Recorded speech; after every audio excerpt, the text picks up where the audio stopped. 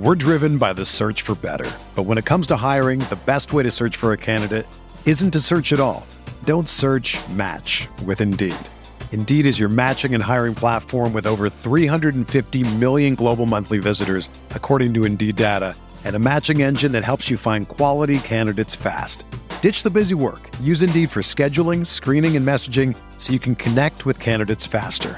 Leveraging over 140 million qualifications and preferences every day, Indeed's matching engine is constantly learning from your preferences, so the more you use Indeed, the better it gets.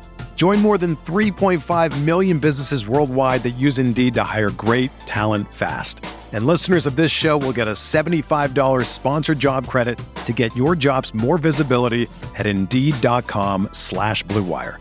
Just go to Indeed.com/Blue Wire right now and support our show by saying that you heard about Indeed on this podcast. That's Indeed.com/Blue Wire. Terms and conditions apply. Need to hire? You need Indeed. This podcast episode is brought to you by Coors Light. These days, everything is go, go, go.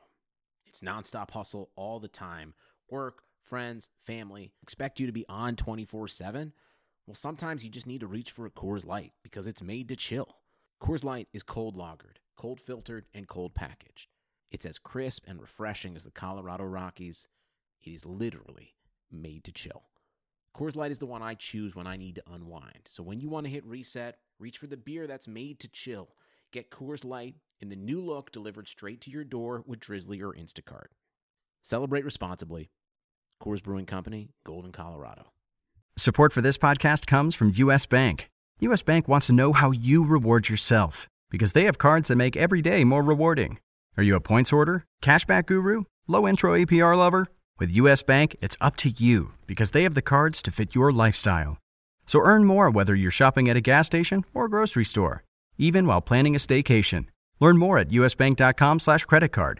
U.S. Bank credit cards are issued by U.S. Bank National Association ND. Some restrictions may apply. Member FDIC.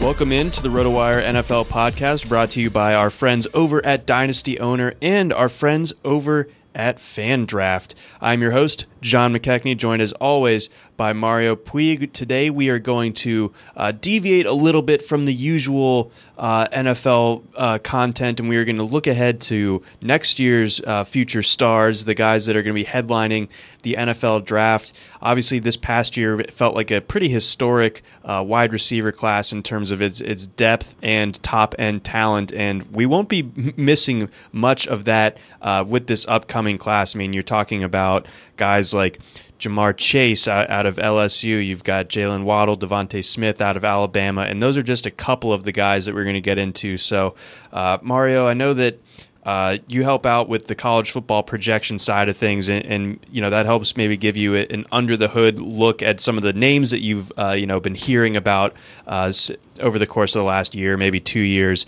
or what have you. But in going through some of these projections and everything like that, you now have a pretty good understanding of how ridiculous and how deep some ends of this receiver pool are. Yeah, and as you said, it's even though it wasn't even valued that highly at the time, the receiver class from 2 years ago also, and then of course this year's like the AJ Brown, DK Metcalf one in hindsight probably was even stronger than the one from this year, even though we were more ready. We were more ready to give that first round stamp to the guys like Judy and CeeDee Lamb and Ruggs, as it turned out. But both of those are really sick, and then there's still some more seemingly like rock solid star talent coming in the upcoming year or two. So this receiver class, I'll have to lean on you quite a bit for actually like the outside of the obvious cases. I'll need, and even in those cases, I'll need you to kind of fill in some of the blanks for me. Like I don't know who these guys are, like Devontae Smith and Jalen Waddle. Certainly Ja'Marr Chase, who probably would have been the number one. I guess there's a case to make that all of Devontae Smith, Jalen Waddle, and Ja'Marr Chase could have been the top receiver in this most recent draft. But Chase especially, he looks like he's kind of the next singularly anticipated receiver, even though there's other guys like Amon-Ra St. Brown who could be also like a top 12, I think, kind of receiver pick. Yeah, so he's definitely talented. Obviously, you may have heard of his brother Equanimeous St. Brown, and Osiris St. Brown plays for Stanford. But yeah, like you were saying, Ja'Marr Chase, a ridiculous talent, one that definitely could have challenged to be that number one guy this year. And I value Jalen Waddle in a similar light. Me too. The true sophomore last year, even in an Alabama receiving corps. So we'll talk about Chase here in a second, but I guess we'll just start in Tuscaloosa. We'll start with the Alabama guys, and we got a lot of other guys to get to as well. We got Rashad Bateman, Tylan Wallace, Chris Olave at Ohio State, who I don't think gets quite enough love. Tamorrion Terry, Sage Surratt, and Amon-Ra St. Brown. But rolling back to the Tide here, Jalen Waddle. I was talking to Nick Whalen about this on the College Football Podcast yesterday. It felt like during the Iron Bowl this year when Alabama played Auburn, pretty high-stakes game, of course, that Waddle was simply the best player on the field, period. He had, in that one game, he had 4 targets. He caught all 4 of them, so that's good. 98 yards off of those 4 targets, so close to 25 yards per. And then 3 touchdowns on those 4 catches, and also ran a kickback for a touchdown. So he had 5 total, 6 total touches. I think he had a couple of kick returns, but one of them went back to the house. And it's just like, this guy is just playing at a different speed than everybody else. He has a feel for the game. Like his spatial awareness is crazy. His ability, like once he has the ball in his hands, to analyze where to go with it is rare, to say the least. And this is a guy who really is going to take off this year. He was able to do that with Jerry Jeudy and with Henry Ruggs eating up a lot of the targets for Alabama. Now he gets to shine alongside Devontae Smith, where I think that, for the first time in a couple years, we're going to see this Alabama distribution tree get trimmed down a little bit. It's going to be kind of narrow, and I think, for your college fantasy football players, it's going to be a lot more predictable, a lot less of a headache of playing like the whack-a-mole of which Alabama receiver is going off this week, because I think with Jeudy and with Ruggs being gone, it's going to be Smith or Waddle or both day more often than not, and you're not going to have to worry as much about a Javon Baker or a Slade Bowden or a John Mechie, those guys producing the way that like a Jalen Waddle or Devontae Smith would for like the Jeudy Ruggs investors a year ago. Yeah, I mean, I know this isn't anything solid that anyone can use, but for what it's worth, Waddle, when I saw Waddle play for the first few times, I pretty much immediately had that sort of, crap, this guy's the truth kind of thing hit me. Like, it's not that many receivers that I have that hit me right away when I first watched them. It's like Jalen Reagor was one of those guys where it's just like, you look at him and you're like, oh, this guy's different. Something's different about this one. And Waddle definitely fits it. I mean, I know that a lot of people are ranking Devontae Smith as the better of the two, but to me, Waddle's kind of clearly the better prospect. And I don't mean to bash Smith. Like I think even if Smith is a clear first round pick, then I think that just means Waddle's like a top 15 kind of guy to me. So he's going into his 3rd year, I believe, with the team, and Smith is going into his 4th. Correct. And so Smith has to be putting up bigger numbers than Waddle to this point. Like he needs to do that to hold serve basically as a prospect. Like him outproducing Waddle is not him distancing himself from Waddle. It's him keeping Waddle from running past him, because Waddle, I mean, he's caught 78 of 101 targets for 1,408 yards. Through 2 years. That's insane. And he's doing the kick return touchdowns, the punt return touchdowns. Every time he gets the ball, however they need to get him the ball, he's just murdering people in the field. So I think Waddle's going to be the truth, even if Smith is something really good himself. Like, what do you think Smith is? Is he almost like might he be the answer to the question that we've been tormented by? Like, what if Devin Smith never got hurt out of Ohio State? Because he seems like he's just kind of like a kill shot kind of guy, right? Yeah, he is. He really, so because he was in that same recruiting class as Jeudy and Ruggs, like he he kind of didn't get quite the attention he deserved, and obviously he had the kill shot that I'm very familiar with against the University of Georgia in the national title game. But yeah, I mean, he's just someone that you throw the ball in his direction, like deep down the field.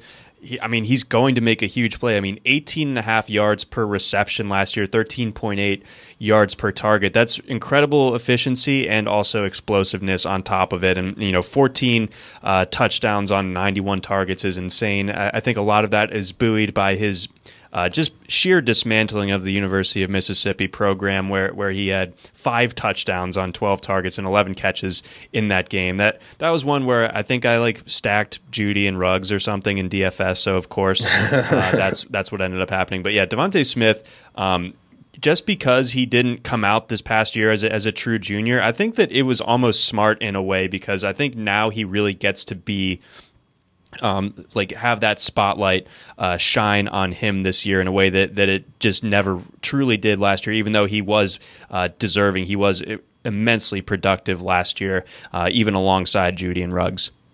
Yeah, I will say, without knowing the workout numbers of any of these guys, DeVonta Smith's frame is a little bit of a concern to me. Not in the concern I'm worried he isn't good, actually. But if people are going to set their hopes as a top 15 sort of valuation for him as an NFL prospect, then being listed at 6'1", 175 going into your 4th year, we start to kind of put the pressure on him to either get more towards 6'1", 190 kind of weight, or you better be ready to run a 4.35 and not worse than that, because we're talking about guys like Waddle, we're talking about Ja'Marr Chase, Amon-Ra St. Brown.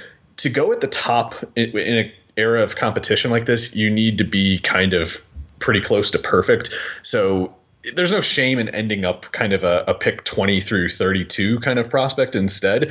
But I kind of think that's where I expect Smith to go at the moment, at least in the context of a class that also would include Chase and St. Brown and the other ones, of course. Yeah, that's a legitimate concern. That's a very thin frame, and Alabama lost their strength and conditioning coach this past off season.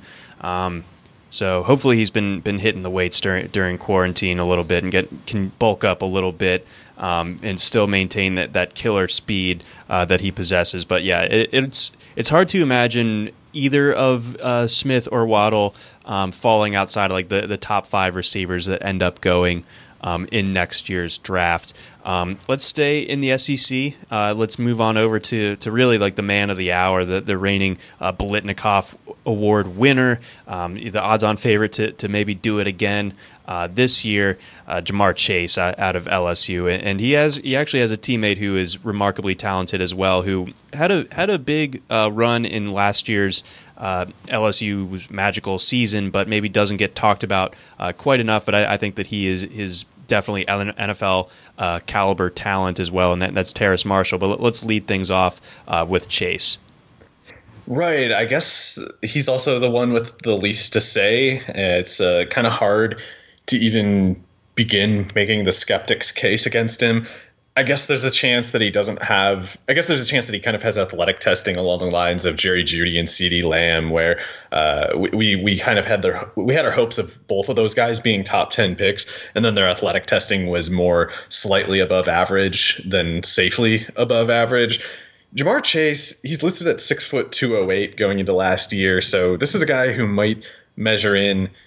Once you do the combine bulk up and everything and the athletic testing training, he might measure in at something like 5'11", 210. So that would almost be like a Debo kind of frame. And yet, unlike Debo, Chase has basically an infallible downfield skill set. So it's interesting what that sort of frame, especially if he tests safely above average with the 40 and the jumps and everything else, that kind of frame projects very well for yards after the catch to whatever extent that he could be used for it. But you look at his LSU tape from last year and his numbers from last year, and it's I think it looks like he might just kind of get open so much that he doesn't need these short passes that he doesn't need to break tackles and run after the catch the way a Debo kind of receiver would. He can just dictate damage all over the field. And he he crushed AJ Terrell in the national championship game. Like that's a first round cornerback type of deal, and he was beating. I mean, he had 9 catches for 221 and 2 in that game. You look through his game log from last year on the RotoWire player page, especially. It's funny to look at this because it has the target count and the yardage and the catches, of course, but then it has a yards per target calculation right there for you. And you look in his second half of the year, it's 14.7 yards per target against Clemson, and he caught 9 of 15 passes. 20.3 yards per target against Oklahoma, 21.9 against A&M, 22.7 against Mississippi, and it's like he's catching 8 of 10, he's catching 6 of 8. These are just these are complete defensive collapses. Like not in the sense that like they're letting him do this. It's like this is a player who's producing at a level where the defense is effectively helpless. Like they can't do anything about this. So he won't have Burrow this year, and that'll give the defenses a fighting chance against him. But production like this, I guess it's something like you'd have to go back to like Michael Crabtree at Texas Tech to find the last time that a receiver was doing just like stupid numbers like this. And there's no Big 12 level of competition explanation for how those numbers happen. It's like Chase is just the blue chip version. Like there is no system detail propping up his numbers. I think LSU had 7 wins against teams that were ranked at the top 10 at the time, or inside the top 10 at the time of their game. So like you were saying, he wasn't going against, he wasn't just beating up on the Arkansas of the world. Like he was crushing it against very, very legit competition. And yeah, I think it is important to frame the perspective of what his 2020 production could look like. And I feel like prospect analysts a lot of the times in draft Twitter can kind of lose sight of a season. Like I don't know if they lose perspective. Like they fixate on, and this is whatever the most understandable. recent year was. Yeah, the shiniest, most recent thing. It's understandable. I think both of us probably fall to it too. But Sure. like we have to, as prospect evaluators, we have to have that step in our process where we go, okay, I'm settled down now. That was fun or whatever. It was cool to get all hammed up about this player and use superlatives and ridiculous comparisons. That's all fun. That's part of the process. I get it. But we have to stop for a second and sit down and center our perspective over like at least a 2 or 3 year timeline and try to remember the way everything happened and like the conditions that come with the numbers and keep a full context perspective on things. Because you're going to have these people if there is a season where the SEC at least can play.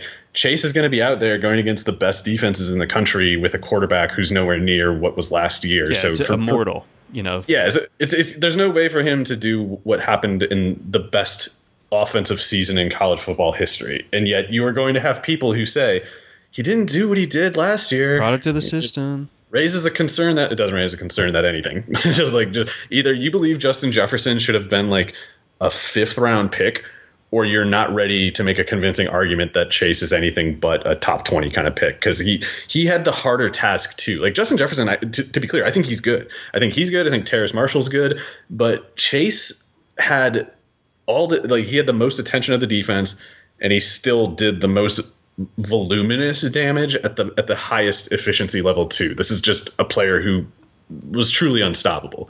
Yes. So really, there's like barring an injury or anything, that there's no reason to give him like the Laviska Shenault treatment, where like his junior year is worse than his sophomore year, and it causes his draft stock to slide. Like you got to keep that perspective in what that 2019 LSU offense was, and how impressive Chase was within it, but also realizing that it's basically impossible to replicate that level of production when you basically had an NFL quarterback at an advanced age calling the shots with an NFL almost cheat code level offensive coordinator or play designer and Joe Brady just bringing LSU into the 21st century with authority. Did you ever stop to think, like I'm just doing it now for the first time, like how insane it is that he had 20 receiving touchdowns and 84 receptions? Like I can understand 20 touchdown receptions if it's the Mike Leach Michael Crabtree thing. It's like, oh, he caught 125 passes and scored 20 touchdowns. Like 84 receptions and 20 touchdowns. Basically, 1 out of every 4 of his catches is going to the house. Yeah, and he's catching 2/3 of his targets with an average two-thirds of your targets while averaging over 21 yards per catch. I don't know. I think that this is probably a receiver who excels in basically every single receiver task. Yes, and it's not like Justin Jefferson in the sense where you also had to reconcile his like poor like recruiting profile, and it's like how is this happening with the 2-star guy? It's like, no, Chase was supposed to be like this, and he just is, and then more so. Like he was like a top level receiver recruit that just happens to have not only lived up to the hype but exceeded it in a way that few ever can, especially when the bar is set as high as it was. So yeah, he's unbelievable. What do you think about Marshall? Is he? Do you expect him to push for the first round too? Because just looking at his numbers from last year, it's of course much less volume, both because he got hurt and because he just wasn't the starting slot receiver, and then no one can beat Jamar Chase outside. But he caught 46 of 66 targets for. Also, his touchdown rate is even dumber than Chase's 13 on 46 catches. See? Yeah, so people don't talk about Terrace Marshall enough, and he's a bigger body. He's not quite as dense as Chase, but 6'3", 200. Is that a DJ Chark type of frame, if I remember correctly? Chark was more like 6'4", 190 or something coming out, and he's probably like a 6'4", 200 kind of thing right now. Okay. But yeah, he ran like low 4.3s, and Marshall, there's no particular reason to bet against his athleticism. I haven't looked at the tape closely enough to think any particular thing, but that many touchdowns or the frame like that, catch rate like that, and that kind of distance, and you got to factor in like the difficulty of catching those passes in that part of the field. Like it's a lot harder to make those catches in the red zone than it is when you have 80 yards of defense to work with. Absolutely. So yeah, what these guys are doing is unbelievable. So we'll see what regression looks like when you move from Joe Burrow to Miles Brennan. Miles Brennan has been kind of anointed as the savior of this LSU like quarterback drought. But then again, they did take Joe Burrow as a graduate transfer. We saw how that worked out, and it's kind of amazing that Brennan stuck around through it, because we do see quarterbacks, once they see that it's going to be more than 1 year that they have to sit behind a veteran, then they start exploring their options. But Brennan still there. This will be, I think, his 4th year on campus. I think he redshirted as a freshman. So this is his time to shine, and I think that he will. But then also, again, LSU doesn't have Joe Brady also. So we'll see how much of Steve Ensminger kind of kept Joe Brady's playbook type of thing and can make things work in a similar way. I think that LSU just lost too much to the draft for them to be a national title contender again this year, but they're still recruiting extremely well. They're still going to be really, really tough to beat. They might have the 2 best players in the country still between Chase and Stingley. Yeah, so Stingley's a freak. And then if you want to look a little bit closer, even at maybe like a freshman to keep an eye out for, Arik Gilbert, the tight end. He's just a monster. There's really no other way of putting it. It's very rare to see the recruiting sites give a 5-star to a tight end, but he was deserving of it. I don't know how much volume he's going to get. I don't think he's going to get like the Thaddeus Moss type of volume, but in terms of just like tight end prospects to dream on, like, he kind of has it. So keep that name in the back of your mind, Arik Gilbert. All right, who do we want to get into next? Should we move to the Big Ten? Well, what about let's think. So we got Jamar Chase ranked 1. We have, like, in some order or another, Waddle, Devontae Smith in the top 5. But where do you put Amon-Ra St. Brown? Because I'm having trouble convincing myself that he isn't the second best receiver. Okay. I guess I'm probably going to defer to Waddle just because something's just crazy about him. The way he just dominates through this point, and he's going to be in his third year. I wouldn't be surprised if he turns into one of those kind of 20 touchdown receivers. So I don't want to mess with Waddle too much, but I feel like Amon-Ra St. Brown cannot be worse than the third best draft eligible receiver right now. Okay, let's explore that a little bit, because you did the USC projections, so you took a closer look under the hood of what he could look like for this 2020 season. He had a remarkable year last year, and I feel like it kind of flew under the radar. Like USC kind of they got their backs pushed against the wall when their quarterback was lost for the season, and then they found Kedon Slovis, kind of like finding like $100 bill in your wallet or in your pocket. A few of them, yeah. It just ridiculous. And he was able to support not only a lot of production for Michael Pittman and Tyler Vaughns, but then also Amon-Ra St. Brown and Drake London. So the crazy group of pass catchers at USC. Yeah. Now Pittman's gone, so that's more targets to be distributed. Amon-Ra St. Brown, different build than his older brother Equanimeous, checking in at like 6'1", 195, so probably just operates more. He comparatively, I mean, he would work out of the slot, but I think he works outside as well. I think he can play everywhere. He looks. I mean, they list him at 6'1", 195, and maybe he's not, and maybe he's like 5'11", 190 or something. But that would be okay. Yeah. And if he is 6'1", 195, then I mean, I just don't see the argument against him in the top 15, because the deal with him is I shouldn't even have been so quick to give Waddle the deference there, because St. Brown has been lights out through 2 years, and he's in the same class as Waddle, so there's no like age advantage, there's no theoretical upside angle that Waddle has that Amon-Ra St. Brown does not. But yeah, basically through 2 years, it's like he's caught 133 passes already. 137 passes in 24 games.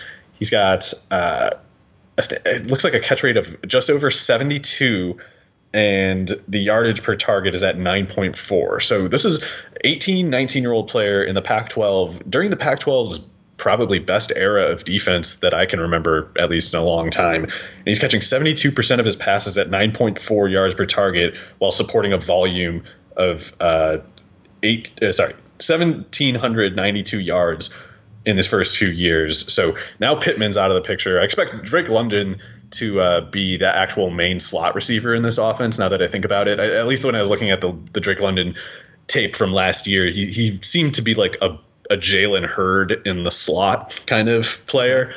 He looks like he could be a problem. Who knows where it's headed? He has like some basketball crossover, so maybe that'll spook the NFL a little bit. But it seems like he's a better receiver than he is a basketball player, because he was just murdering last year, put up some big numbers against some of the biggest games for USC, even though he was a true freshman. And then so yeah, it's Pittman outside. Tyler Vaughns, I think, is kind of like the DeMarcus Lodge of this group.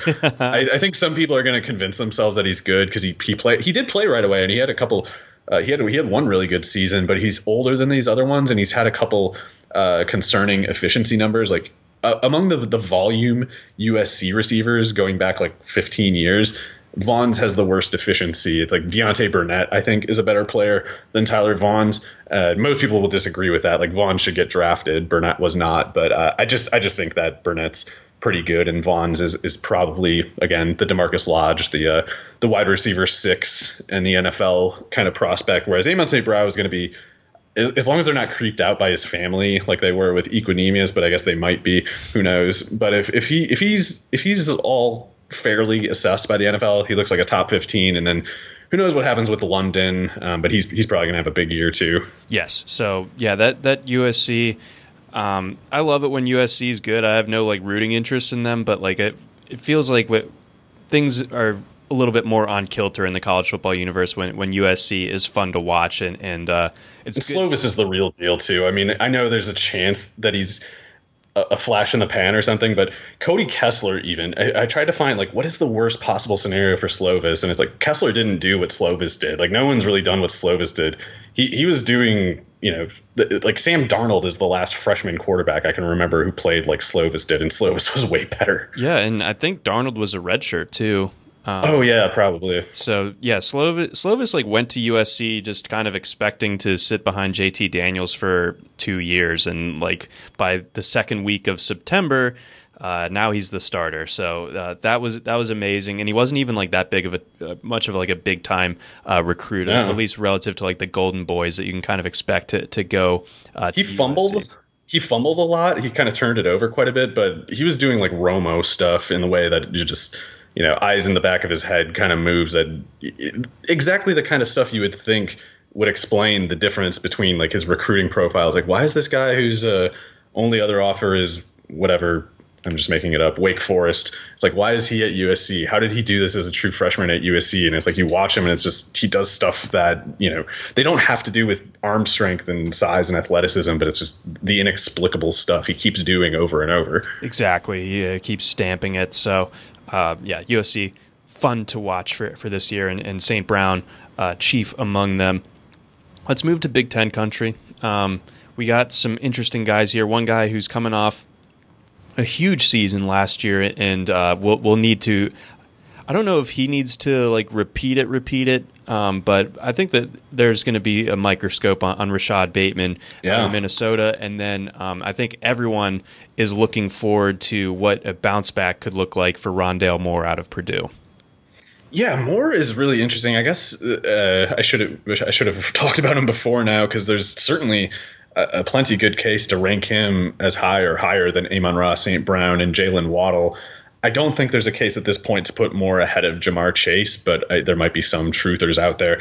Moore's good. There's no concern about him, disappointing in the sense that he just isn't good in the NFL. It's just with Chase and St. Brown and Waddle, I think we have a lot of star potential indicators. With Moore, he has the star potential indicator in that he just had insane volume that true freshman year. I've got to say, though, as great as it was, and it is good to see, and as much as he was a better recruit than Purdue usually gets, so he actually has more recruiting pedigree than people might expect, and that's always good. Yancey. Yes, but that David Bell guy, he might be good. He might be really good. But if he isn't really good, then we have to kind of start sniffing around the potential that there's a bit of a scheme sort of effect at play here. We'll see, though. More likely it's that they're both good. Moore is very good, and that Bell is good himself. But it's just like we got to like start paying attention to stuff like that once those sorts of trends emerge. I think with better health this year or whatever particular year, Moore would have just kind of had more production last year and would be more at the forefront as like a 1B to Chase. But to me, he's kind of it's like he doesn't have a big frame. He's 5'9", right? Yes, he's 5'9", 180. 5'9", 180, which is fine. It's just that it's one of those things. He more trends toward the slot at a frame like that, where he will be very good. He should thrive in the slot. It just kind of it makes more narrow the path, and it makes more dependent on certain luck-based scenarios for him to reach the kind of upside that some of these other guys, like Chase, he can excel theoretically every particular way. So it's more easy for him. It's easier for him to kind of just stumble into a lucky scenario where he reaches a ceiling of any particular sort. Whereas Moore, it's like he needs the volume. They need to stick with him, because it's going to be more catches and yards after the catch than it is going to be touchdowns and air yardage and things of that sort. So I would just qualify like he's not as well rounded upside wise, in my opinion, as guys like Waddle and Amon-Ra St. Brown and Jamar Chase, but he has that one angle at which that he's pretty much infallible at this point. Yeah, he's ridiculous when it comes to that, and he is really tough with the ball in his hands. There is definitely, when you look at Purdue though, just in general, the system is not really like any other that you see in the Big Ten. It's they throw it so much more. They run so much more tempo. You need to kind of be able to differentiate and not get lost in the volume, because the volume can be dizzying. Like his freshman year when he had 160 targets, like you don't see that normally at the college football level. So you gotta like keep that in perspective. Hopefully he stays healthy this year, and if he does, and then I do think that David Bell is like more of that traditional NFL prospect type of guy, although he was just a true freshman last year. But he's 6'2", 210. He was a big-time recruit by Purdue standards. Yeah. So I'm definitely buying him as one of the better rising sophomore receivers. So if those two are going together, and there's at least competent quarterback play from Purdue one way or the other. They don't really have a true anointed starter at this point, but whoever it is, if they can just get the ball in their vicinity, Bell and Moore are going to go off. And I think you framed it well when it comes to Moore, that a lot of people got wrapped up in that freshman year, and a lot of it was tied to volume more than efficiency. But at the end of the day, he's still not someone that I want to bet against necessarily, even though that there are some empirical factors working against him. Yeah, he's got to be a really good athlete too. He should be just fine. It's just, I think the terms for him are such that like he needs to succeed in the slot, and if he doesn't, he's got a problem. However, we have every reason to believe he will do just that in the slot. So it's one, maybe he doesn't have as many avenues as some of these other guys, but there's just not much reason to question that one avenue he has. Right, exactly. All right, let's move on over to Rashad Bateman. So he busted out last year. Well, he actually kind of busted out as a true freshman, actually, which maybe even bolsters his prospect profile even more. But he was working alongside Tyler Johnson. Tyler Johnson was the guy that everyone knew these last couple of years, but Bateman, kind of the more explosive guy, on 98 targets last year, going for 1,219 yards and 11 scores, 60 catches there. So, I mean, just ridiculous production stuff that, like, Waylon put it in a good way. It's like it looked like you just put an LSU receiver like on Minnesota's roster or something. The way that he looked, and like just how jarring it is to see a talent of his level at Minnesota. Like, you just don't really see it very often. So Bateman, 6'2", 210 listed.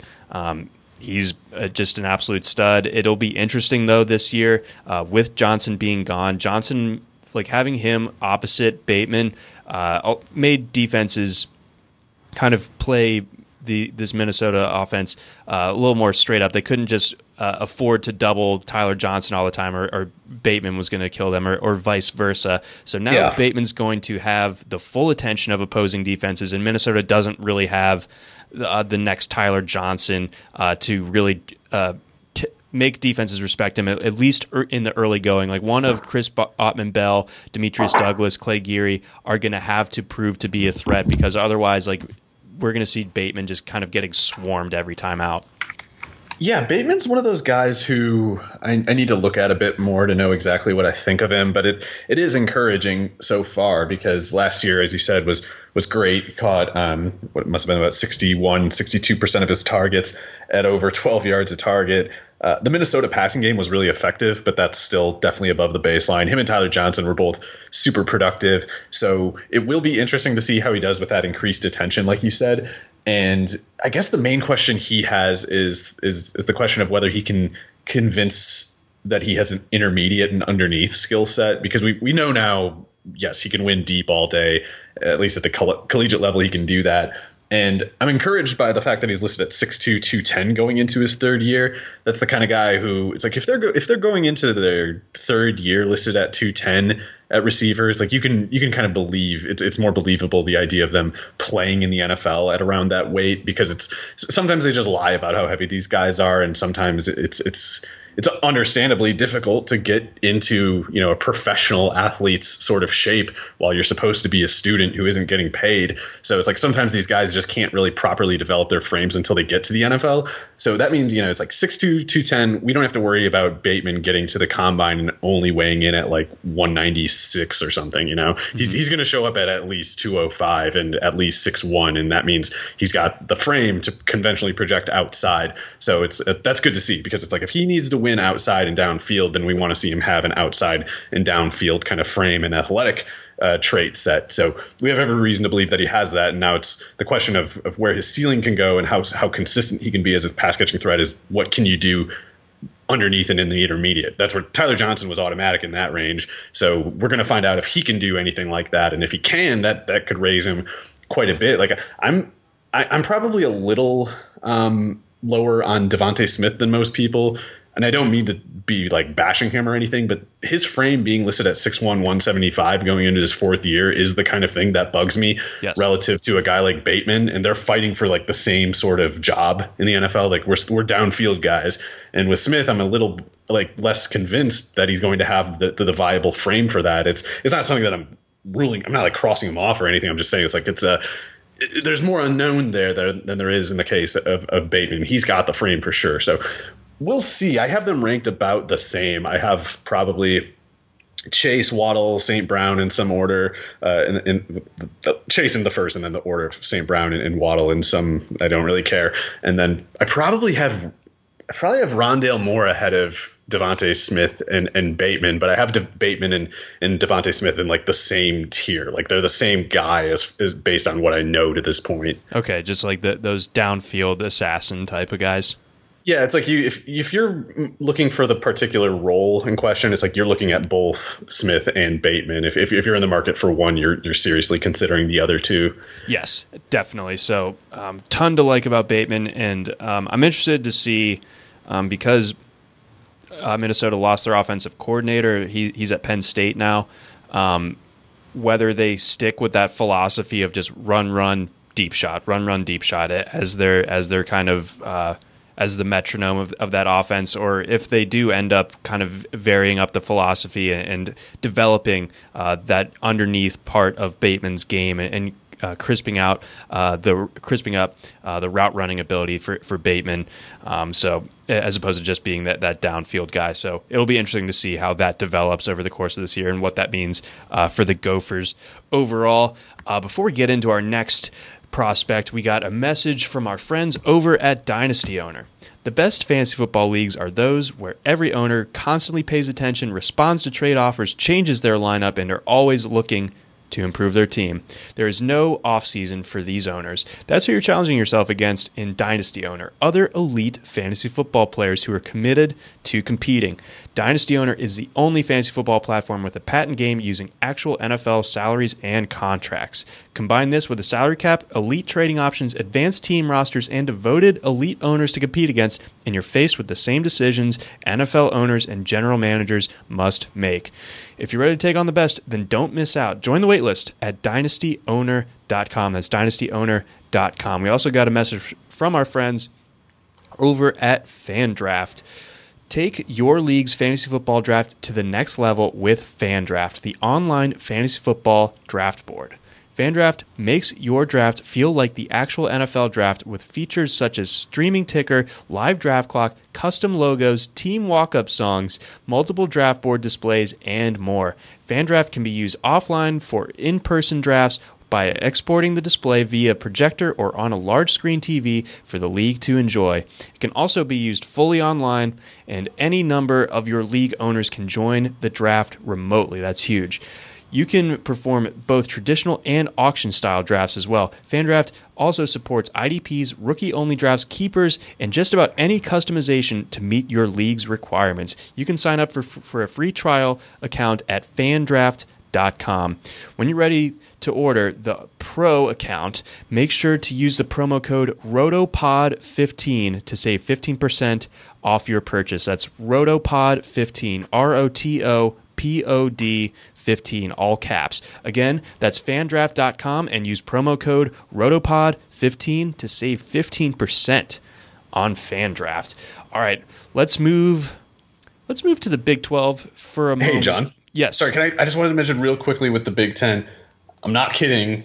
Some people are going to probably think this is like a bit or something, but there's this Indiana receiver named Whop Phillier who's really good.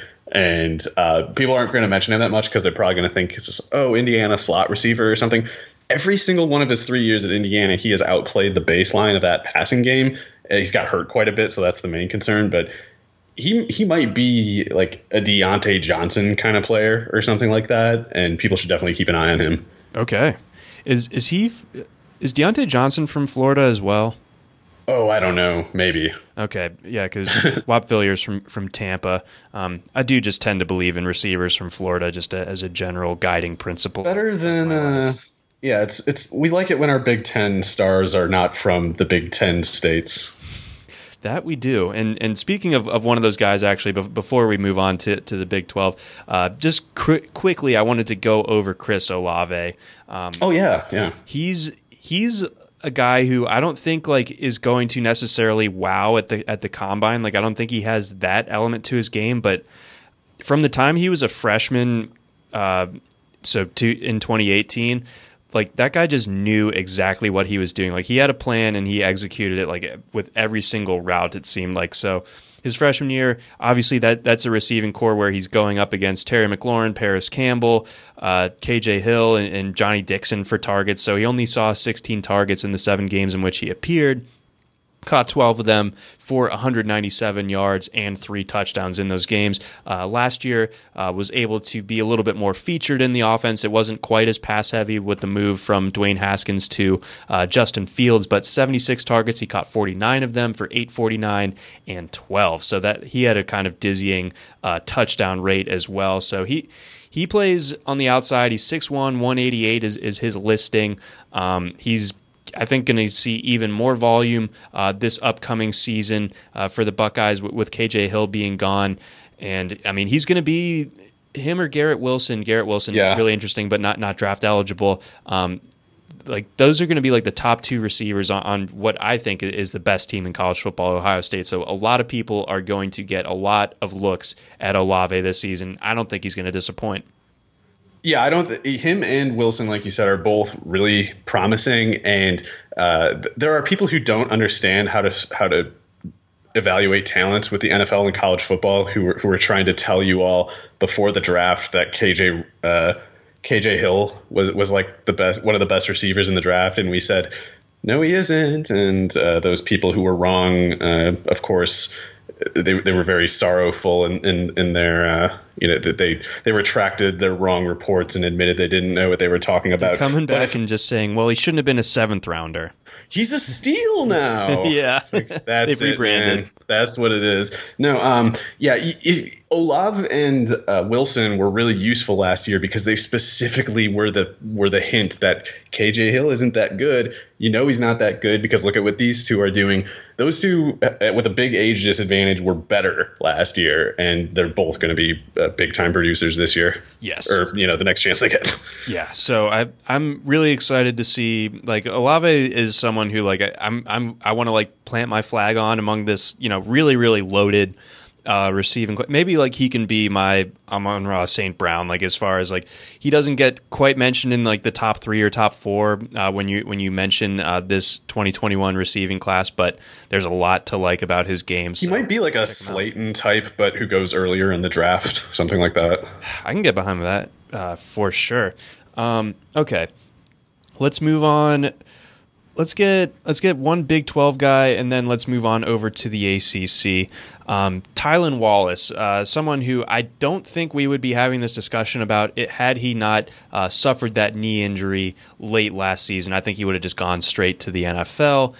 But because he's coming back, maybe it had the domino effect. Maybe that's why Chuba Hubbard opted to come back. Maybe because Oklahoma State on paper now has a ridiculously loaded offense. I mean, you got Spencer Sanders back there at quarterback. He should be a little bit better this year. Again, Chuba Hubbard entering his senior year after a dominant junior year, and then Tylan Wallace the same way. But he's the one that's coming off injury. So I guess among the receivers that we've talked about, he might have the most to prove right now. Yeah, and he's one I have to admit I have trouble figuring out what I think. I think he's good to some extent, but I can't really convince myself that I know he's more than a 3rd or a 4th round kind of prospect. But he had the big volume in 2018, which would have been his true sophomore year, right? So yes. That's really impressive that the volume that he took up. The efficiency was a little more ambiguous, so I don't know whether I consider it above baseline. But to even carry the baseline as a true sophomore is itself a lot of points for the prospect profile. So. With the injury, I don't know what was it? Was it torn ACL or something? Tore his ACL on Halloween. Oh God, that sucks. Okay, so if he comes back okay from that, then I would guess I would project him as kind of like a round 3 kind of pick. Which, to be clear, if it weren't such a strong class, I would project him higher than that. Like I wouldn't have any problem with him in the 2nd round or whatever, and pending his athletic metrics. Maybe even 1st round. I don't know. It's a really strong class where we have these other guys ahead of him who we just don't really have any questions about, or at least not many.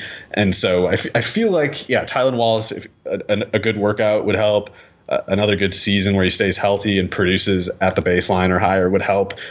in the meantime, I got to kind of leave him in I think that sort of round 3, keep an eye on him kind of category.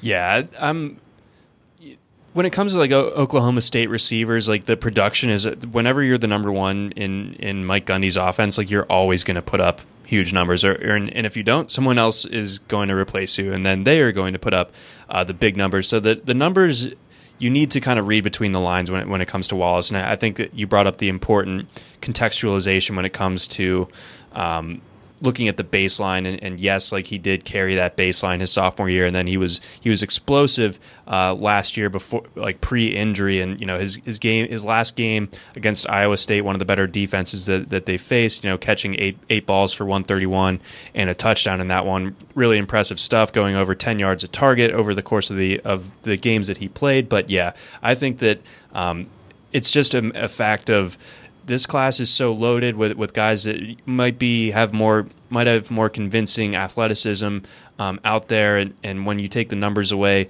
Wallace maybe does, like you said, fall a couple tiers behind some of the guys that we've talked about.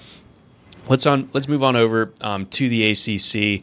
It's hard to know like where exactly to start because like there's so much to choose from here. There's a lot, yeah. And it's almost like shocking that we don't get to start at Clemson. And I feel like we I don't mean it like jokingly, like it. I feel like we were robbed of Justin Ross this year, but I really do like hold out hope that he ends up being able to pick his football career back up, because I think he could be just one of the more generational talents, and I think that he would have had that Jamar Chase type of season last year if he was playing for LSU.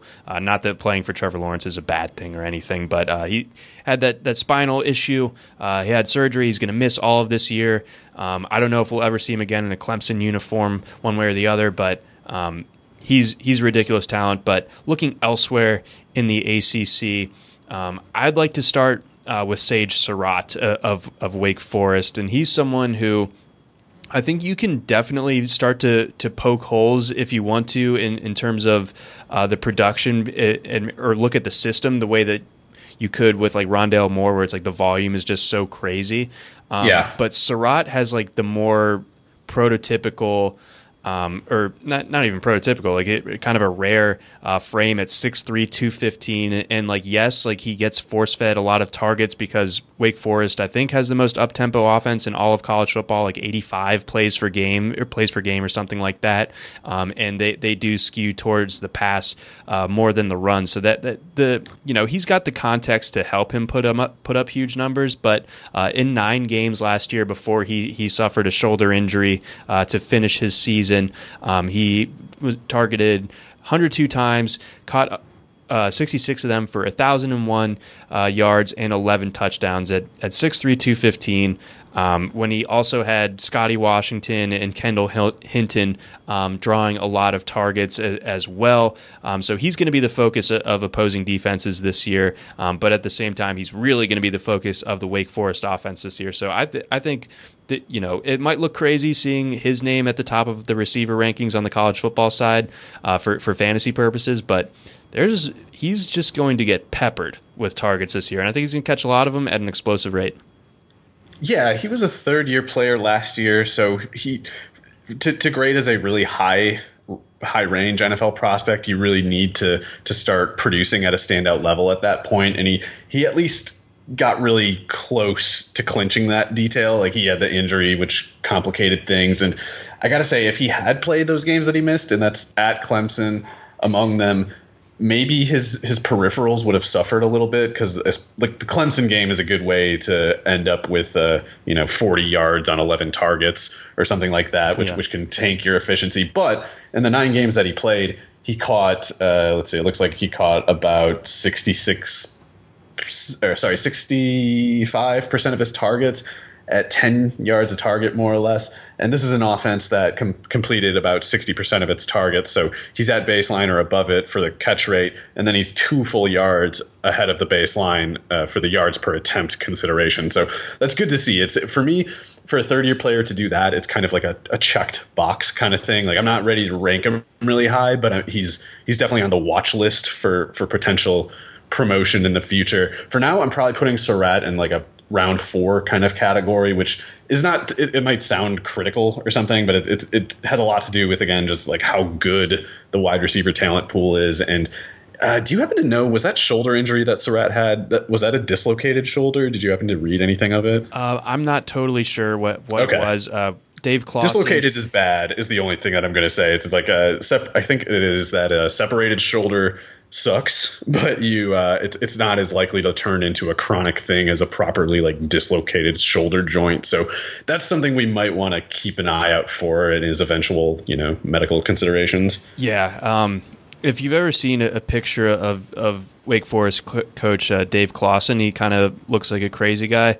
I don't think that he would ever like let one like single detail out if he could avoid it.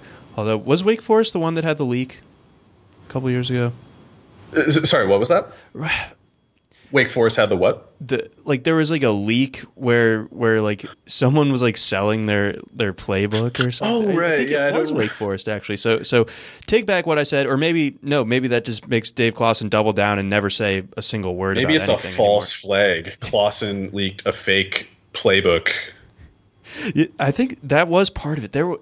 There was some crazy story. Like I'll try to like find it and like retweet it this week or something, because that was so funny. It was like a disgruntled former like guy from like the old coaching staff, and he had like an axe to grind with Dave Clawson. Oh my gosh. Dave Clawson did the Tyrion thing where he gave a different playbook to all the assistant coaches he didn't trust. Yes. And he found out that guy and had him murked. Yeah, just absolutely murked. Gosh. A lot of Wake Forest talk, and I'm kind of into it. I like this Wake Forest team, and I think Sam Hartman's going to do well. Constant intrigue out of Winston-Salem, of course. Let's stay in the state of North Carolina. Let's go up to Chapel Hill. Diami Brown, and why not? Sure, he's good at receiver. You get the Saint attachment onto your name, a prefix onto your name. Him and Daz Newsome combined for like this absolutely electric wide receiver tandem at North Carolina, and part of UNC's just kind of huge football resurgence under Mack Brown that kind of came out of nowhere. He flipped Sam Howell from Florida State to kind of like mark his first big recruiting win before he even coached a game at UNC. And now Sam Howell, has the look of a future first-round pick at quarterback once he's eligible, and he distributes the ball to Newsome and Brown and lets them work their magic with both of those guys. Very, very interesting. It seems like Daz Newsome, a little bit more of like the high-volume slot guy, whereas Diami Brown, a little bit more dynamic, plays on the outside, a little bit bigger of a frame, asked to do a little bit more deep down the field. Both these guys pretty interesting. Yeah, for Brown to put up the numbers that he did last year, a lot of kill shots, 12 touchdowns on 51 catches. He's also listed at 6'1", 195. So if he's 6 foot, 190 as a true second-year player, and he's going into his third year, maybe pushing his previously actually listed height weight, that's pretty good, because that means when he's going to be ready to go into the NFL, he's going to have an NFL frame. Like, it's just one thing we don't need to worry about with him. And if he puts together 2 years in a row of explosive, above baseline production like this, he's going to have to be on the short list. Like, I'm pretty close to putting Diami Brown into the same tier as Tylan Wallace in my rankings, like in that third, fourth round kind of threshold where I'm also totally prepared to move them up higher if things go a certain way.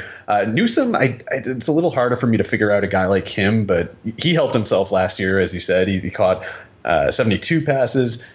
I'm not sure I see much indication of big playability, but if there is, maybe it's indicated in how the year before he had a punt return for a touchdown, and he had 96 yards on 7 carries for a touchdown. So we'll see if he can get the yardage after the catch. But in the meantime, he's at least getting open, catching the ball pretty reliably. And 10 touchdowns on 72 catches isn't bad for a more underneath receiver either. Yeah.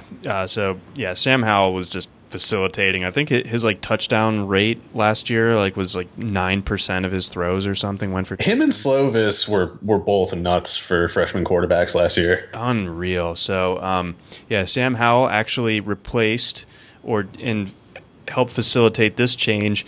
So Sage Surratt's brother Chaz used to be the quarterback at UNC. And then he made that classic position switch once Sam Howell got there. He's like, okay, well, I'm not going to start at quarterback anymore. Switches to linebacker, and he racked up, I think, like over 100 tackles last year, and I believe I've seen him ranked as 115 solo tackles or total tackles a year ago, and now he is considered to be like one of the top, if not the top, inside linebacker prospects. So that's some more found money for UNC that they've had. So I don't know, fun little anecdote. Those Surratt brothers, they can play some football. Yeah, and you're going to have to be ready to trade up in your IDP league rookie drafts so you can get what is his name? Chaz Surratt. So yeah, you're gonna need those annoying Bubba Elliott and what are they? The other Sheldon Richardson. Those defensive guy touchdowns, because he's going to do like wildcat quarterback and things that make everybody very angry. Ooh, yes. So he got to get him number one in the IDP rookie draft. The entity. Okay, let's round things out for these draft eligible guys. Let's go. Tamorrion Terry in ASCC he's I don't know what kind of roundedness his game has. He might only be a downfield guy, but they're listing him at around 6'4", 210. So as long as he comes in with like that Denzel Mims kind of frame, like 6'3", 207, he might have a pretty similar profile as a prospect, because I think his production's already better than Mims's ever was at Baylor. Like Terry was safely above the Florida State baseline last year, doing over 10 yards a target. As I guess it was his third year, so redshirt sophomore, yeah. Yeah, he kind of needed to come through with a season like that, but he totally answered the call, and we otherwise have reason to believe that he runs in kind of like the low 4.3s. Yeah, there's some anecdotal evidence of Terry just absolutely dusting opposing defenses. Like once he gets the ball in his hands, like he just runs away. And I think there's also the fact that Florida State, since he's been there, has probably been enduring its like worst period of football since like pre-Bobby Bowden. And the quarterback play, I don't expect it to be a whole lot better this year. So I don't know how much better the production's going to be, but it can't be worse. And I think that the Mike Norvell offense might end up helping some things. So Terry should be well over 1,000 yards in terms of being a receiver again this year. And he does have that blazing speed and the very intriguing frame. Maybe he answers the question of like, what if Auden Tate was fast? Yeah. I mean, he really, I think, could come out with a Mims-like profile, but just better, in my opinion. I'm higher on Terry than maybe most people, or lower on Mims than most people. I'm not sure, but yeah, if you're producing like that and you can run like that, at some point you just gotta assume that the player is what they look like. Yes, definitely. So, just good stuff from him. You want to talk a little bit about some of the sophomore receivers, the guys that shined as freshmen that obviously won't be draft eligible this year, but could be filling the air on this podcast like a year ago from today. I can't remember if we mentioned Seth Williams, but he's not in the sophomore category, but he was the last guy that I was thinking draft eligible. And I think Seth Williams could be really good. I actually think he could be like a first round player, even in this really crowded group. But as far as the sophomore guys, would you put the Oklahoma, Hazelwood? Is he kind of on the top of the list? He definitely came in that way, like coming into last year. I thought that he was the best receiver from that group, but a lot of targets open. There are, but he got injured working out this spring, so I don't know if he's going to play this year or not. But yeah, that's why we need you here, because I'm just going to name the infirmary as my watch list. You're good. So for me, the best sophomore receiver. You can call me biased all you want, and generally I am, but I think objectively George Pickens is the best receiver. Oh yeah, among the 2020 sophomores, he is ridiculous. I'm not afraid to say that he's the best receiver that Georgia's had since AJ Green. 6'3", 190. Just he kept getting better over the course of the entire season. Just destroyed Baylor in that Sugar Bowl. 12 catches on 15 targets for 175. Probably the reason why I won that little like DFS tournament that you, me, and Jeff Erickson and Joe Bartle had. silky smooth athlete, really tall, even caught a touchdown against LSU in a terrible game. I don't like to talk about that game. He got in a fight with a Georgia Tech guy at one point. No, there's everything for a Georgia fan to like about Pickens, but I think also like on the field, just an absolutely dynamic player at his position. Yeah, I agree. Pickens is he's already nearly a lock for the first round, in my opinion. Like, pending all realistic qualifiers that go with that, he's pretty much already there. Like, it's that level of benefit of the doubt that he's established. So it'll be interesting to see what kind of ceiling he can reach into. And unlike these guys that we've been talking about, he might actually have a lower level of competition in his draft.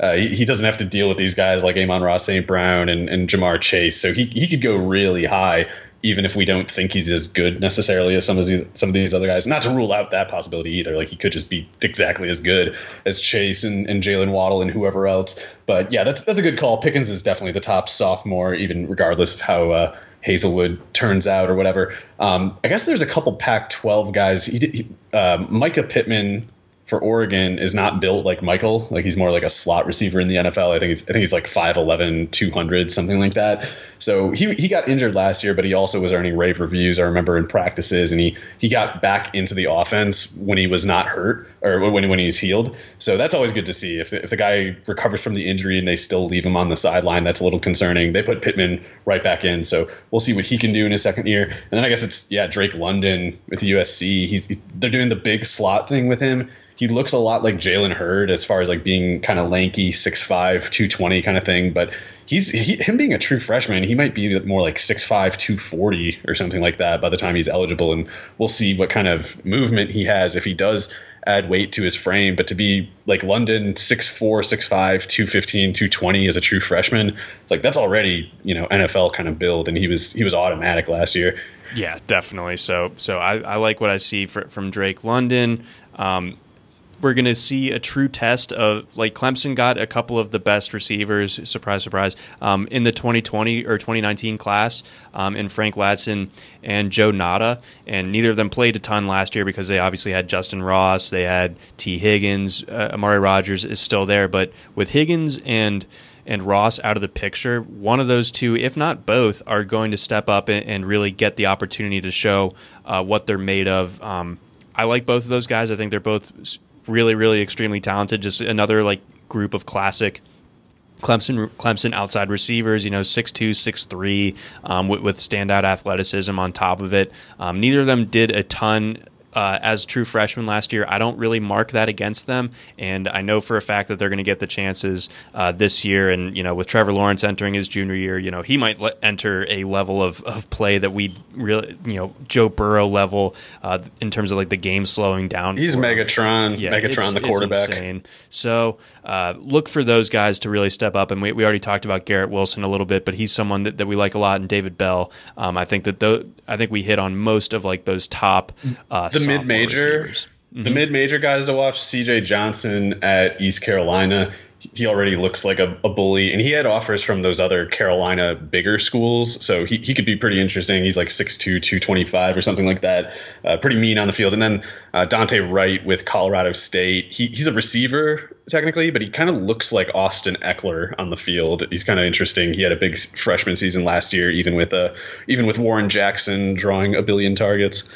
Right. So yeah, you had a really good piece up on the college football section about some of those mid-major receivers. So be sure to check that out as well. But that's about all I got for this week on our little prospect adventure for this week's version of the NFL podcast. So for Mario Puig, I'm John McKechnie. We'll be back next week. Thanks for listening.